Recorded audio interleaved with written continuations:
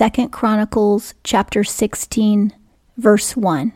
In the 6th and 30th year of the reign of Asa, Baasa, king of Israel, went up against Judah and built Ramah, that he might not suffer any to go out or come in to Asa, king of Judah. Asa is the king of Judah. Baasa at this time is the king of Israel, which is the other 10 tribes. And Baasa is attacking Asa by taking over the city of Ramah. Now Ramah was already built, but again, he built it up and fortified it in order to keep people from passing through the land to get to the king of Judah. And this would very much handicap the government system and maybe even profits for the kingdom of Judah. So this was a severe assault. 2. Then Asa brought out silver and gold out of the treasures of the house of the Lord and of the king's house, and sent to Ben-Hadad, king of Aram, that dwelt at Damascus, saying, Now in the last chapter, Asa had a huge revival in Judah and in the land of Simeon, Ephraim, and Benjamin, because he was following the Lord. But in this chapter, he's making a really big mistake. He's sinning against the Lord. That's why we have to be vigilant every single day of our lives to resist the temptation to sin. And fear is a sin in the Bible. In this chapter, because of Asa's fear, he is going to do something wrong. Out of fear, he is going to ask a pagan king for help instead of asking God for help. And he's even giving gold to a pagan king that he took out of the Lord's treasury, which means that gold was already sanctified and dedicated to only be used for the temple. And he took it out of the temple to give to the pagan king of Damascus. He never asked the Lord. So this was a huge, huge blunder. All of us can fall at different times. If we fall, we need to repent and get back with Jesus immediately. But this is an example of a time in Asa's life where he fell. 3. There is a league between me and thee, as there was between my father and thy father. Behold, I have sent thee silver and gold. Go, break thy league with Baasa, king of Israel, that he may depart from me. Asa is telling the king of Damascus, Here, I'm going to give you money. My father already had a good relationship with you, so you owe me protection. And just to seal the deal, I'm going to give you a bunch of gold and silver, and I want you to break your league with Baasa, who is now my enemy, and I want you to fight on my side instead of his side. 4. And Ben-Hadad hearkened unto King Asa, and sent the captains of his armies against the cities of Israel. And they smote Ijon and Dan, and Abel-maim, and all the store cities of Naphtali. This pagan king of Damascus, Ben-Hadad, agreed to help Asa out for the money, and then he went and attacked the kingdom of Israel by attacking those 3 cities plus a bunch of store cities in Naphtali, which is where the king of Israel was storing wealth and possibly food. That was a huge blow to Israel. 5. And it came to pass, when Baasa heard thereof, that he left off building Ramah and let his work cease. You know how when you think you're big and tough and you're strutting around and showing your feathers, and then all of a sudden somebody's tougher than you, and then you turn tail and run? That's exactly what happened here with King Baasa of Israel. He thought he was really tough when he took Ramah and made a blockage there. But then when he saw the king of Damascus attacking Israel, he was like, uh-oh. Gotta go home. And that's what he did. He just packed up and totally left Ramah. 6. Then Asa the king took all Judah, and they carried away the stones of Ramah, and the timber thereof, wherewith Baasa had builded, and he builded therewith Geba and Mizpah. Asa humiliated the king of Israel by tearing down what he had built in Ramah and using it for a different purpose, further humiliating and rubbing King Baasa's nose in the dirt.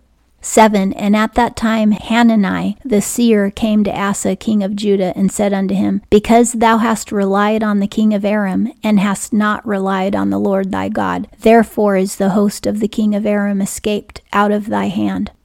8. Were not the Ethiopians and the Lubim a huge host with chariots and horsemen exceeding many? Yet because thou didst rely on the Lord, he delivered them into thy hand. 9. For the eyes of the Lord run to and fro throughout the whole earth, to show himself strong in the behalf of them whose heart is whole toward him. Herein thou hast done foolishly, for from henceforth thou shalt have wars. A seer is a prophet, so Hanani is a prophet, and he's telling Asa, you have sinned against the Lord because you went to a pagan king for help and you never asked the Lord for help. And didn't the Lord save you when you were fighting against the Ethiopians? The Lord did all of the fighting because you asked and you trusted him. But now you can't trust him against the king of Israel. This is really evil on your part. And Hananiah ends his speech by saying, God is searching the whole world looking for someone who has faith.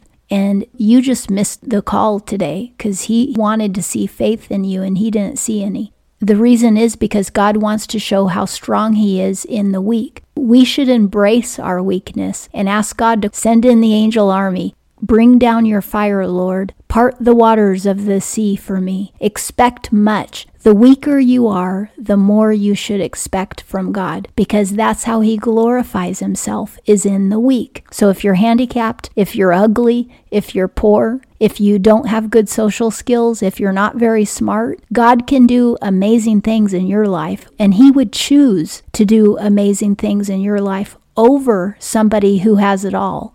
Looks great, smells great, talks great, and has a lot of money. He would rather choose you. If you're the person who everyone ignores at the party, you're the one who God wants to show his glory in. So expect great things and don't lift a pinky finger. Just believe. That's what God wants from us, faith.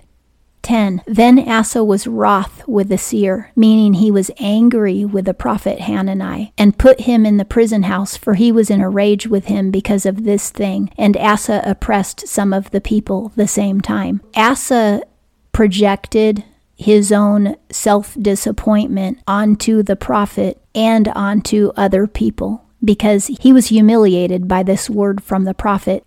A lot of times, either fear, sadness, or shame turns into rage if we don't want to deal with the real feeling. Asa's real feeling was shame, but he didn't want to deal with it, so it turned into rage, and he punished the prophet and others for this word from the Lord instead of repenting.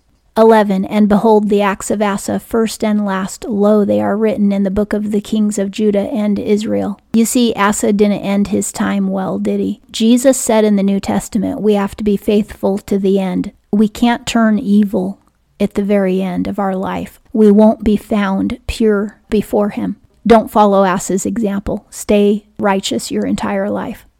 12. And in the 39th year of his reign, Asa was diseased in his feet. His disease was exceeding great. Yet in his disease he sought not to the Lord, but to the physicians. So in his pride, he totally turned his back on the Lord, and he wouldn't ask the Lord questions anymore. We can't do that. We need to keep asking God, keep asking questions, keep trusting him, stay in a relationship with him. This isn't saying that it's evil if you go to a doctor, but Asa never asked the Lord. In the New Testament, the woman who bled for 12 years before she was healed by Jesus, she was never condemned for going to the doctors and spending all her money at the doctors first. Because as soon as she heard about Jesus, she's like, oh, that's my answer. I'm going to go touch the hem of his garment. And she was healed completely. But she wasn't condemned for all those years that she went to the doctors. The reason Asa is condemned here is because he never asked God. He only went to the doctors.